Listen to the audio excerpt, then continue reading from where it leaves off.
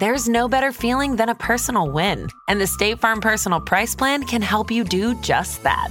Talk to a State Farm agent today to learn how you can bundle and save with the Personal Price Plan. Like a good neighbor, State Farm is there. Prices are based on rating plans that vary by state. Coverage options are selected by the customer. Availability, amount of discounts and savings, and eligibility vary by state. Due to the graphic nature of this murder case, listener discretion is advised. This episode includes dramatizations and discussions of murder and assault that some people may find offensive. We advise extreme caution for children under 13.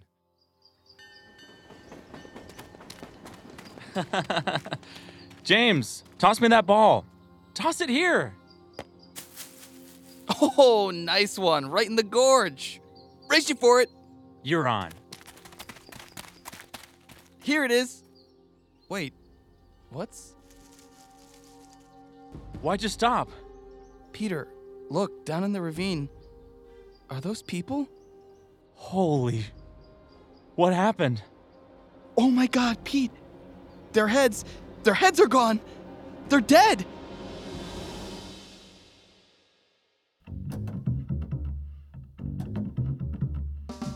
This is Unsolved Murders, true crime stories on the Parcast Network. I'm your host, Carter Roy. And I'm your host, Wendy McKenzie. Every Tuesday, we dive into the world of a real unsolved murder and try to solve the case. This is our first episode on the Kingsbury Run murders, a series of mysterious and brutal slayings that plagued the slums of Cleveland in the 1930s. At Parcast, we're grateful for you, our listeners. You allow us to do what we love. So let us know how we're doing. Reach out on Facebook and Instagram at Parcast and Twitter at Parcast Network. And if you enjoyed today's episode, the best way to help us is to leave a 5-star review wherever you're listening. It really does help. We also now have merchandise. Head to parcast.com/merch for more information. You can listen to previous episodes of Unsolved Murders, as well as all of Parcast's other shows, wherever you listen to podcasts.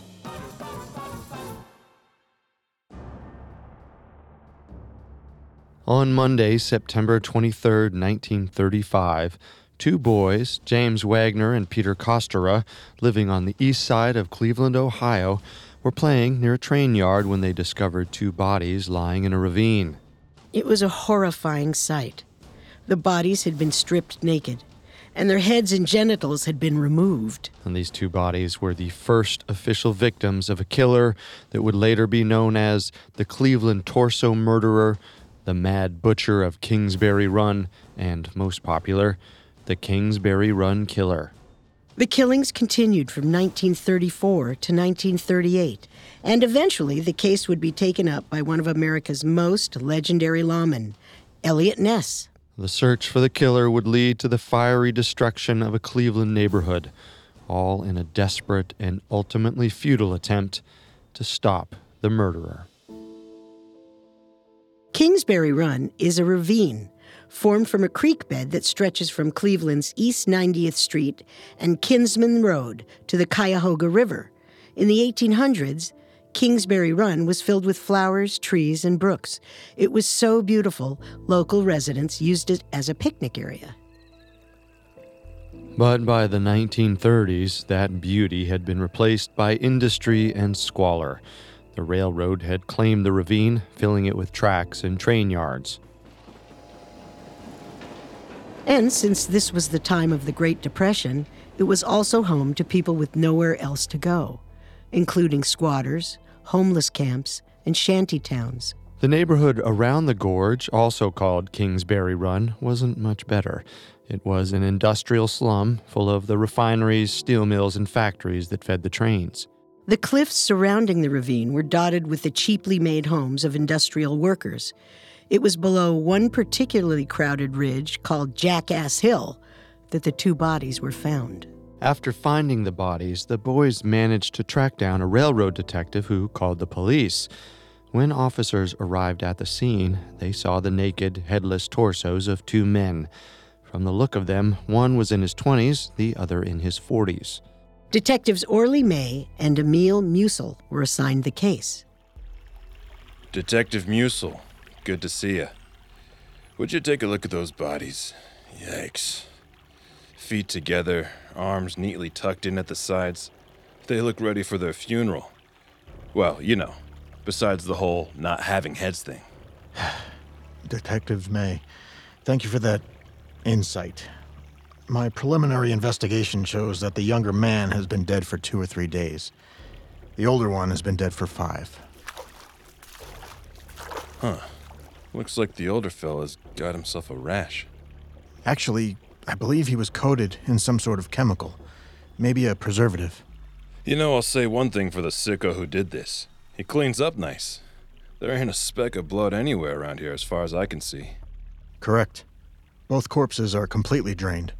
It's likely they were murdered somewhere else and brought down to the ravine.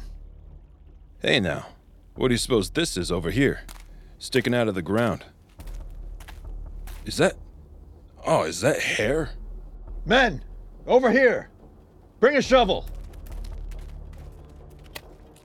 Oh, God. Would you look at that, Musil? Oh, I'm gonna need a minute. Well, at least now they'll be able to have an open casket. While searching the ravine, the detectives spotted some hair sticking up out of the ground around 50 feet away from the bodies. They dug into the ground there and found the missing heads. The police also found the victim's genitals nearby, along with a railroad engineer's torch, a ladle, and a tin bucket full of black, oily fluid. Later tests would show it was crankcase oil from a car mixed with decayed blood and hair, probably human.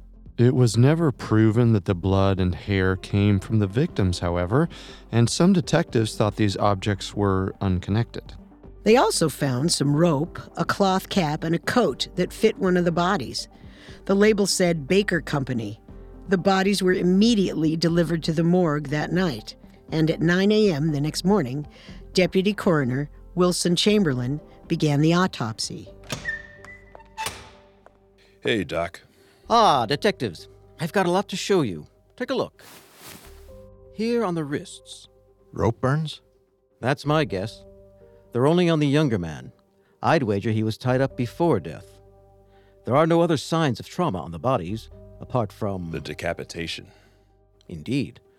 Now, it was an extremely clean cut, so the killer would have had to use a very sharp blade. Something like a scalpel? Possibly. But here's something else. Something unsavory. Take a look at the neck muscles at the cut. See how the muscles have pulled back? That's something that only happens when you cut living tissue. Oh, geez, Doc. This guy was alive when his head was cut off? It could have happened right after death, but there's also no blood in the heart. And with no other obvious trauma, it was probably pumping when the head was removed. I'm ruling the cause of death was decapitation, combined with the accompanying shock and hemorrhage.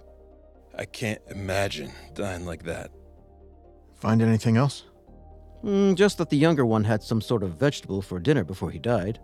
Oh, and I was able to get fingerprints off both of them. The older man's fingerprints weren't on file. He would never be identified. But they ran the younger man's fingerprints through police records and found a match. His name was Edward Andracy, and police turned their attention to finding out more about him. Andracy was 29 and lived with his parents in a rooming house on Cleveland's west side. In his early 20s, he'd worked as an orderly in a hospital psychopathic ward, where he met and married a young nurse. She left him after only 3 weeks while she was pregnant with his baby. He'd left the hospital job in 1931, and apart from some time selling magazines, no one knew how he made money. Andracy had a bit of a criminal history. Once he had been caught with a concealed weapon and was subsequently sent to a workhouse for 30 days. He had also been picked up for intoxication and was known to sleep off his liquor in a graveyard by the railroad tracks. He was known to hang out on West 25th Street, an area of Cleveland that earned the nickname Rowdy Row and the Roaring Third Police Precinct. Located in downtown, it was a mix of warehouses, flop houses, and gambling joints. During the summer before he was killed, Andracy had a number of troubling encounters in the Roaring Third. One night, he came home in a taxicab with his head bloodied and no knowledge of how it happened. His mother remembered that 2 weeks before his body was found, a stranger showed up at Andrasi's home. The stranger accused Andrasi of sleeping with his wife and threatened to take care of him. Andrasi had also told his sister that he'd stabbed an Italian in a knife fight and that the gang was after him. He had seemed like a normal man when police first started investigating, but Andrasi was proving to be quite the character. His criminal lifestyle meant that the list of possible suspects kept growing. Approaching the case from a different angle, the police theorized that the crime might have had a sexual angle since the killer had emasculated his victims. They looked into Andrasi's history for deviant behavior, finding that Andrasi had spent the summer frequently visiting one nightclub, showing up each night with a different woman. Detectives interviewed another woman who said that Andrasi had tried to sell her son the aphrodisiac Spanish fly. She also claimed he'd picked up another boy in the park and taken him to a nightclub. But the weirdest story that came out of the investigation, detailed in John Bartlow Martin's book, Butcher's Dozen, was from a man named Peter Feltis, who claimed that Andrasi had taken sexual advantage of his wife. I knew Andrasi from the time we were kids. A couple months ago, I ran into him with my wife, and he mentioned how bad she looked. I told him she was going through, female trouble. He told me he was a female doctor and I should let him examine her. And then he, did things to her. I was gonna say something, but he was a big guy and I knew he always carried an ice pick with him. After he was, done, he told me that if he went home and got his instruments, he could fix her up within a month. You know, so she could have children.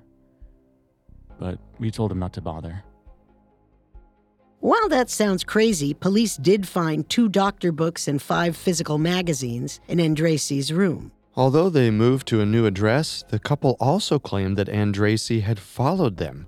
He allegedly showed up outside their home with a nervous-looking man who he introduced as Eddie. Andrasi told the couple they were thinking of sleeping in an empty apartment nearby. He'd explained that Eddie was the chauffeur for a wealthy woman that Andrasi was treating for the same female problems he'd treated Feltis's wife for. Eddie was described as 28 to 30 years old, 5'6", with a broken nose and very good teeth. Police thought that Eddie might have been the older, unidentified corpse, but when Feltis and his wife saw the body, they said it wasn't him.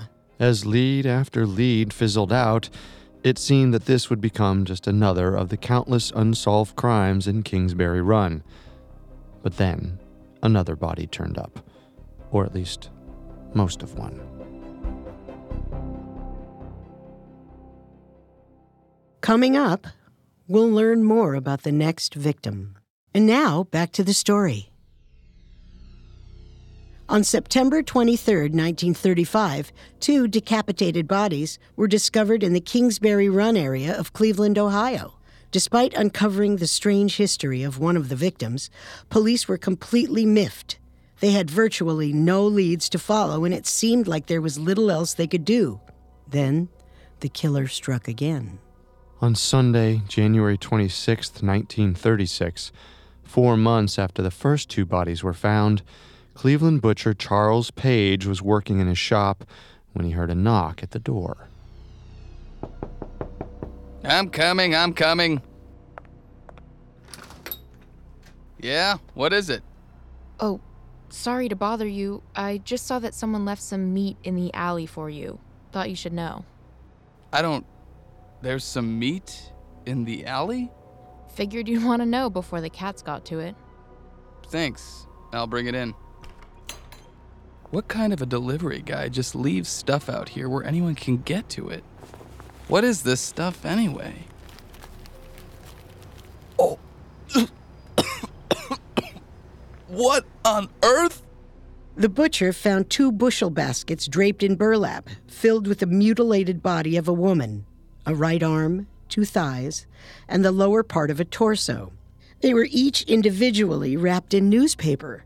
The coroner ruled that the body had been dead for 2 to 4 days. However, one of the newspapers, a copy of the Cleveland News, was from the day before, January 25th, so the body had to have been wrapped within the last day, and a neighbor reported being woken by a barking dog at 2 a.m. that Sunday, which might have been caused by the killer dropping off his victim. Once all of the pieces of the body had been unwrapped, the autopsy results contained slightly more helpful leads. Police checked the severed arm's fingerprints and found a match in their records. The victim was one Florence Martin, also known as Clara Dunn. Her occupation was listed as waitress, but she'd been arrested for occupying rooms for immoral purposes. Unfortunately, it looked like Florence Martin was also an alias. So police canvassed the neighborhood, trying to find out who she actually was. Well, the police eventually traced her back to her address at a rooming house on Carnegie Avenue. They found personal letters that revealed her real name, Florence Polello. Her landlady said she'd been living there about 9 months, was on welfare relief, and drank heavily. But she was well liked by the other roomers. In her room, the police found a dozen dolls, all neatly lined up.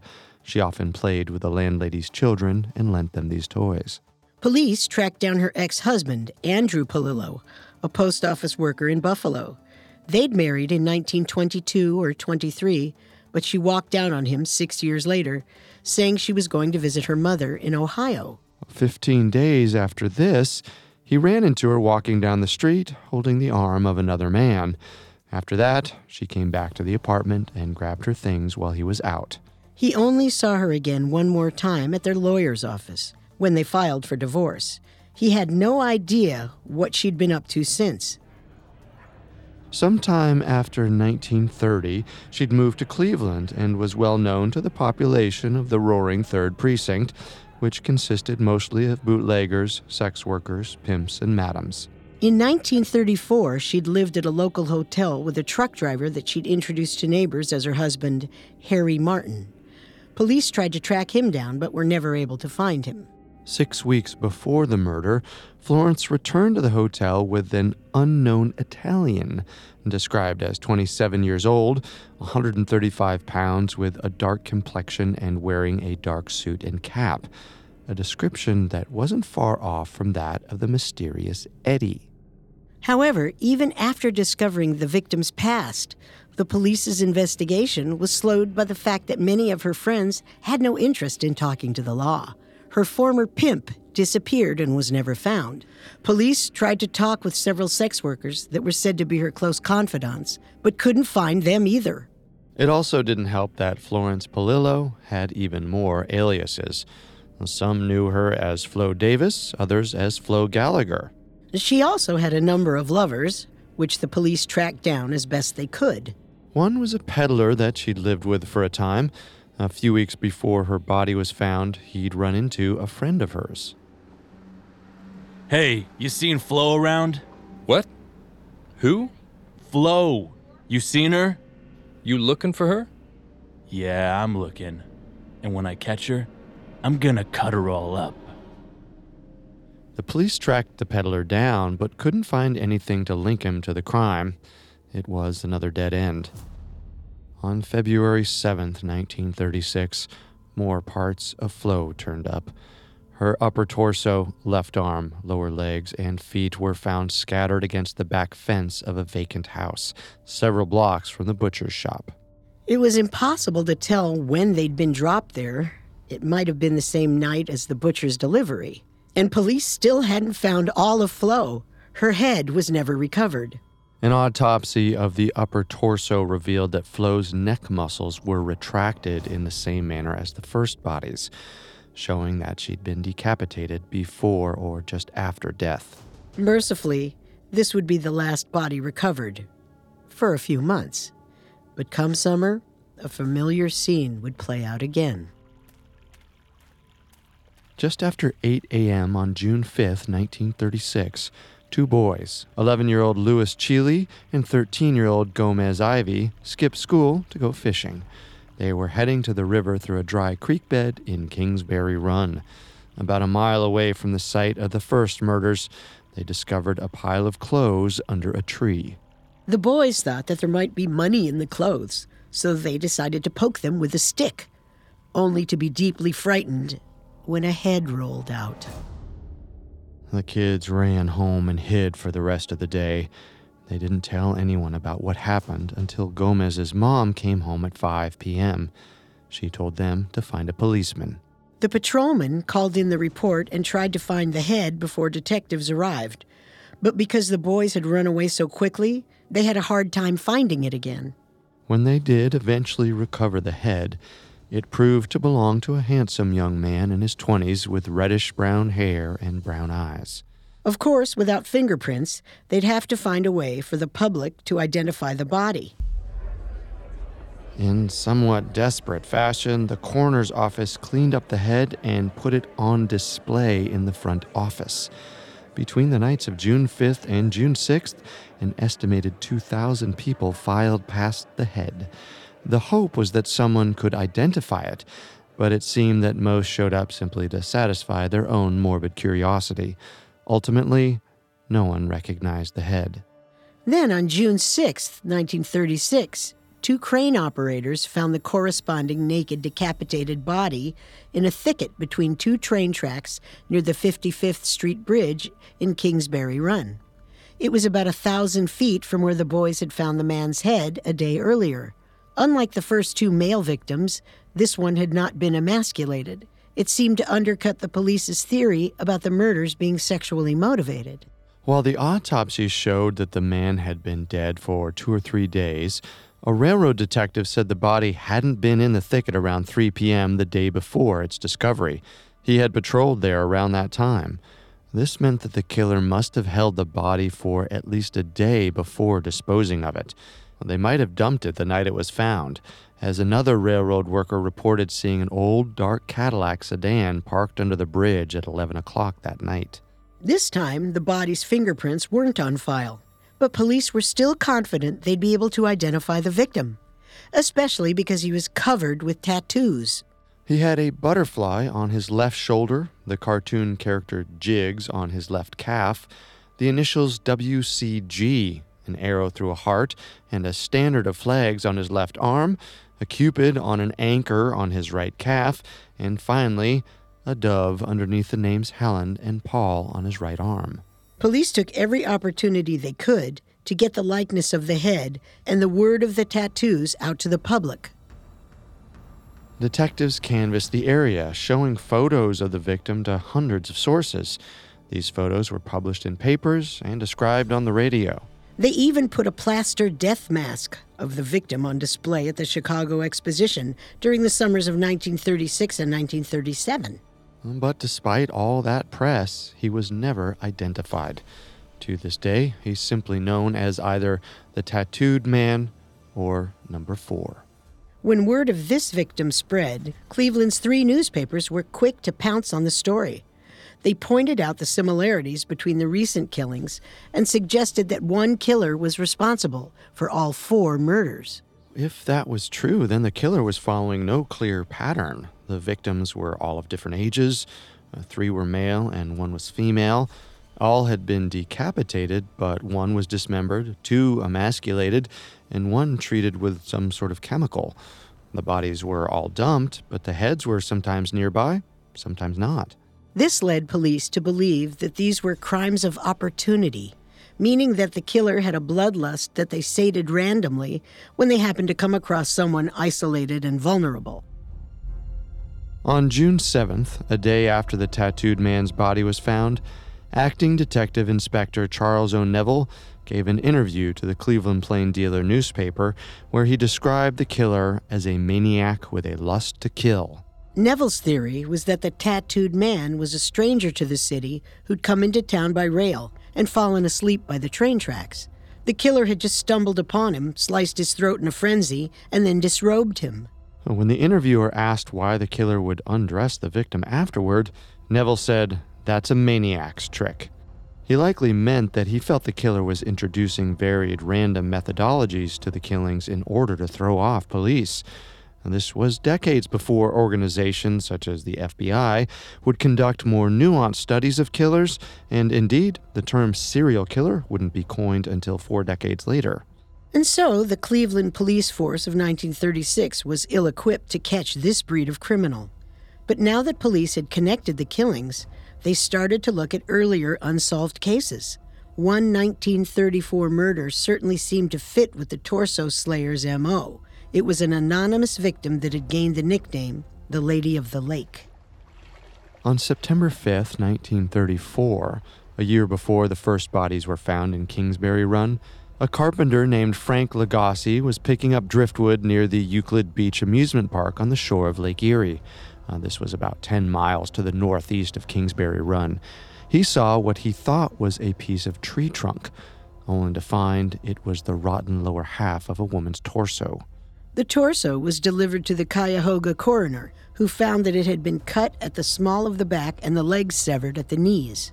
It had also been in the water for 3 or 4 months, although the victim had been dead longer than that.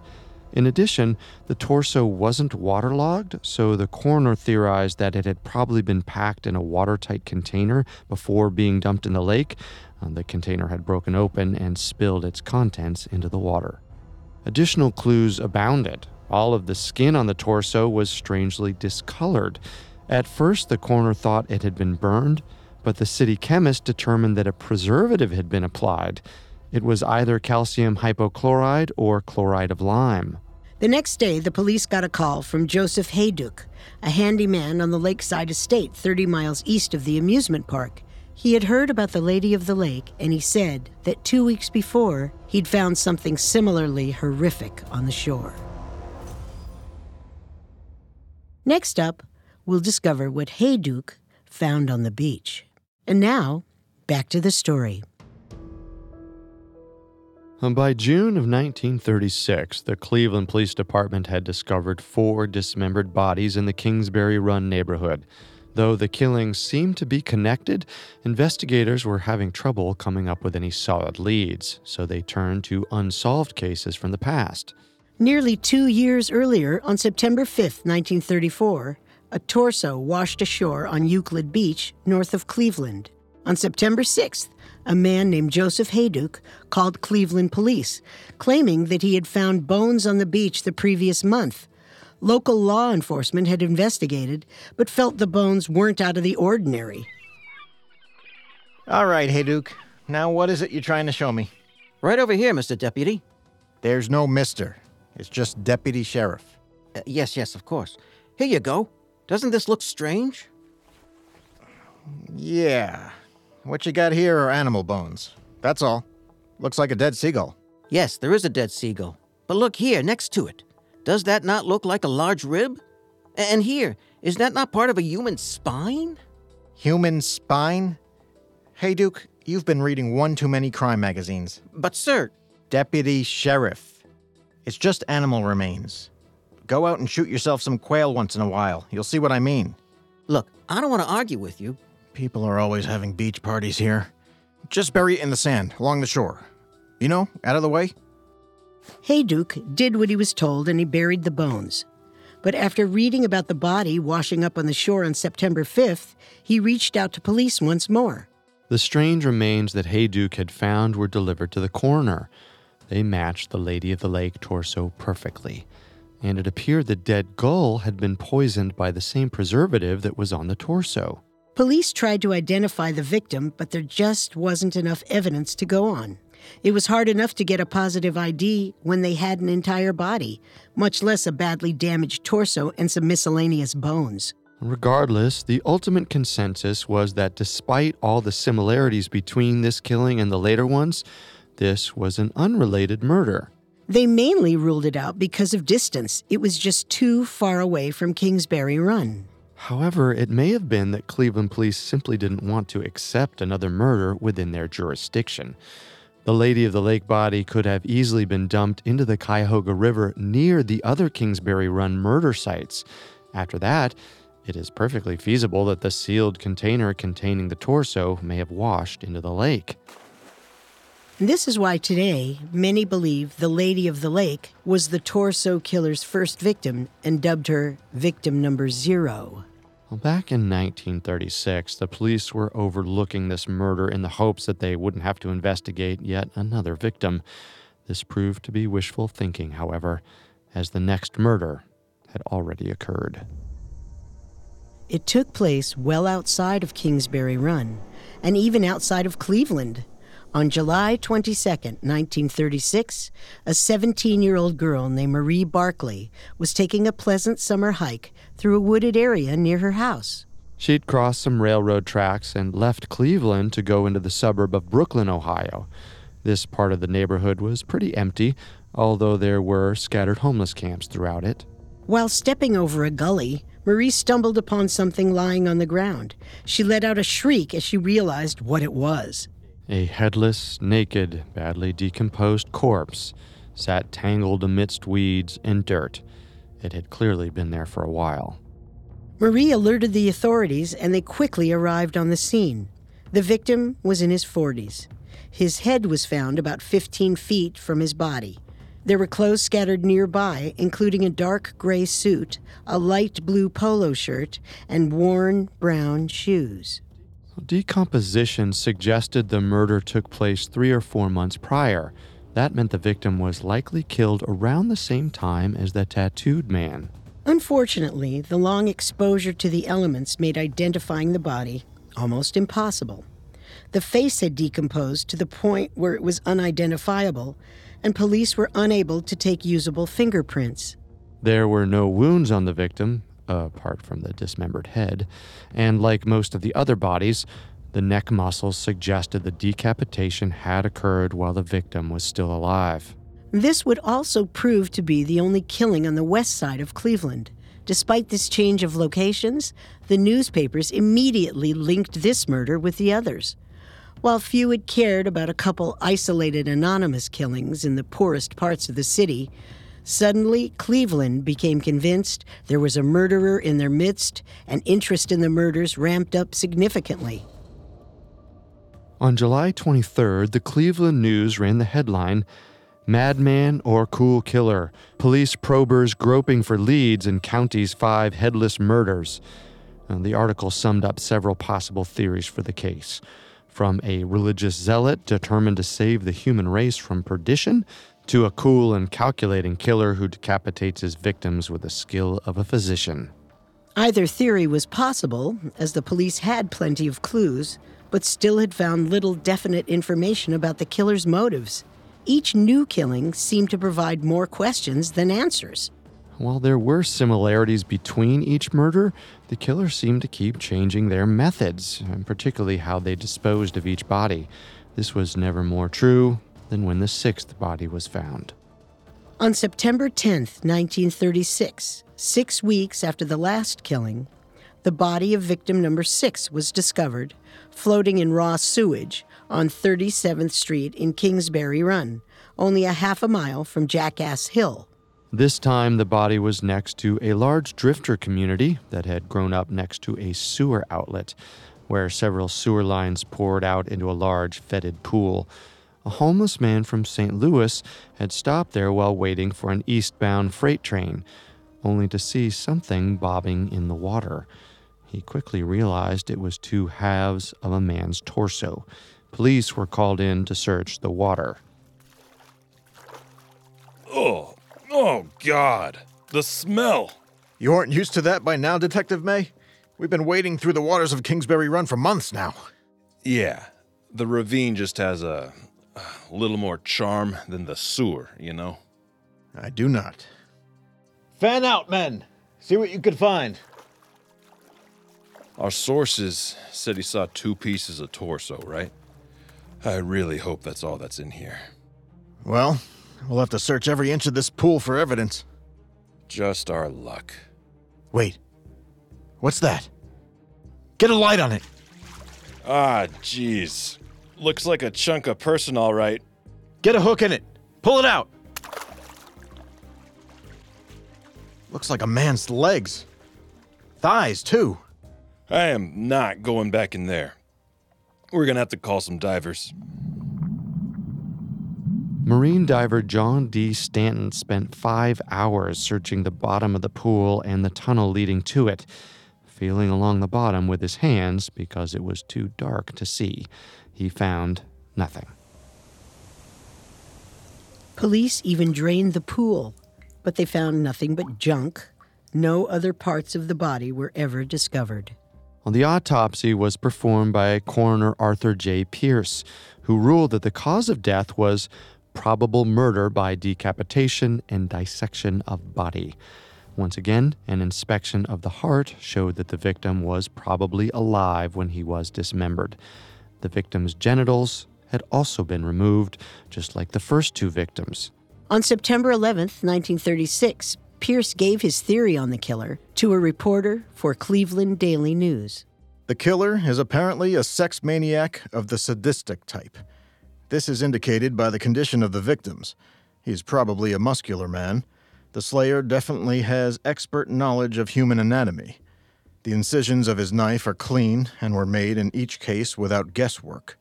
He may have gathered his knowledge of anatomy as a medical student, or it is possible that he is a butcher. From the way the body was found, police theorized that the parts were likely dropped in the sewer further up the line in Kingsbury Run. Although a railroad switchman had reported seeing a green Model T Ford truck parked beside the pool the night before the body was found. Unfortunately, they weren't able to find out anything more about the sighting. Some clothing was also found by the pool, including a bloody blue denim shirt with knife cuts on the collar, a pair of blood-spotted green shorts with a JW laundry mark, and an old felt hat, size 7 1/4, with a label on the sweatband for Loudy's Smart Shop, Bellevue. However, this proved to be yet another dead end. Police were able to trace the hat back to a housewife in Bellevue, Ohio. 2 weeks before the killing, she'd given the hat to a homeless man that had knocked on her door. The man matched the general size of the victim, but they were never able to prove it was him or discover anything more about him. At this point, the citizens of Cleveland were becoming obsessed with finding this killer. It had been about 1 year since the first two victims had been found in September 1935. Terrified citizens were flooding police with tips and desperate calls, convinced that they knew who the killer was. But none of the leads panned out, and all of this public fear and outrage was putting more and more pressure on officials. Police were getting desperate. They staged overnight vigils in Kingsbury Run, hoping to catch the killer in the act. People could be hauled in for questioning on the flimsiest of suspicions. A pushcart operator named Frank Gomez was brought in simply because two detectives had seen him in the area. Detective Musel brought in another suspect simply because he was known to live in a nearby shack. Pressure to find the killer was affecting everyone involved in the case, especially Chief of Police George Matowitz.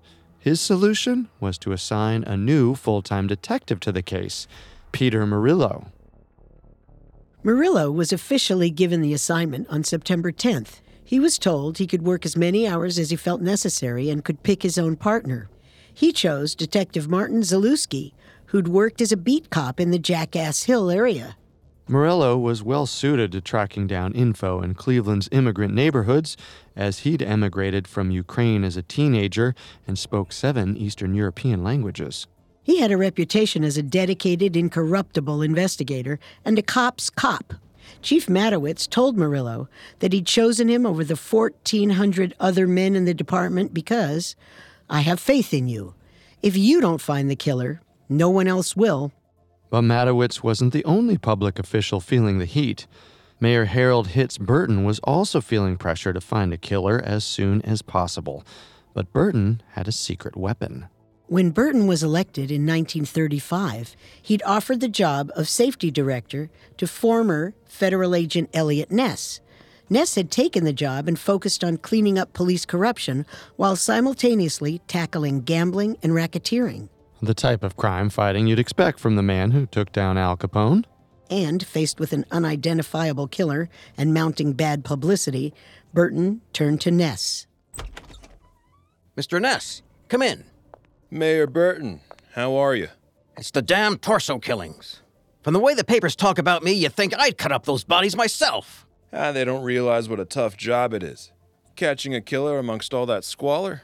It's practically impossible. Is that why you haven't tackled it yet? Sir? Look, I need someone to find this killer so the city can breathe easy again. And you are the safety director. This isn't quite my... Look, Ness, I need you to take care of this. Isn't this something the chief of police should be handling? I'm sure you and Matowicz will be able to handle this together. But I want to be able to say Elliot Ness is in charge of the investigation. All right. I'll try my best. So, on September 12th, 1936, Elliot Ness officially took charge of the case. His first act was to send a wave of policemen into Kingsbury Run. They poured into the neighborhood's shanty towns, dragging in as many residents as possible for questioning. The position of safety director was always a little vague, and there was confusion over who was really in charge.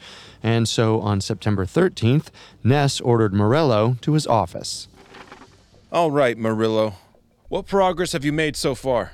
It's been 3 days, sir. So you've done nothing. Nothing at all. I am still digesting all the material relevant to the investigation. Anything else?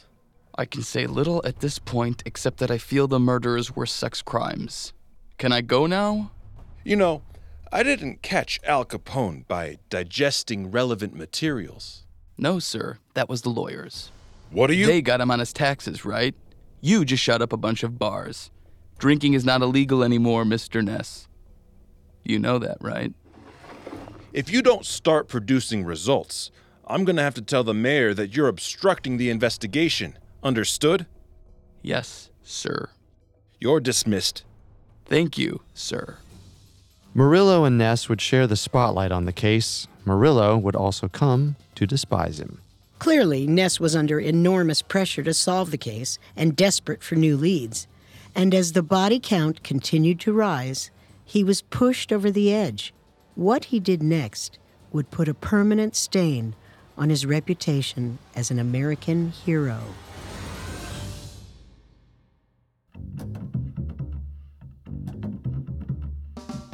Next episode, we'll learn about Ness's prime suspect and the lawman's controversial solution to stopping the murders, setting Cleveland on fire. Thanks again for tuning in to Unsolved Murders. We'll be back next Tuesday with part 2 of the Kingsbury Run murders. You can find more episodes of Unsolved Murders, as well as all of Parcast's other podcasts, on Apple Podcasts, Spotify, Stitcher, Google Play, or your favorite podcast directory. Several of you have asked how to help us. If you enjoy the show, the best way to help is to leave a 5-star review. And don't forget to follow us on Facebook and Instagram at Parcast and Twitter at Parcast Network. We'll see you next time. If we live till next time. Unsolved Murders True Crime Stories was created by Max Cutler and developed by Ron Cutler, is a production of Cutler Media, and is part of the Parcast Network. It is produced by Max and Ron Cutler, sound designed by Michael Langsner, with production assistance by Ron Shapiro and Paul Mahler. Additional production assistance by Maggie Admire, Carly Madden, and Freddie Beckley. This episode was written by John Gutierrez and stars Wendy McKenzie and Carter Roy. The amazing cast of voice actors includes, by alphabetical order, Mike Capozzi, Steve Pinto, Harris Markson, Jack Schulruff, and Dan Velasquez.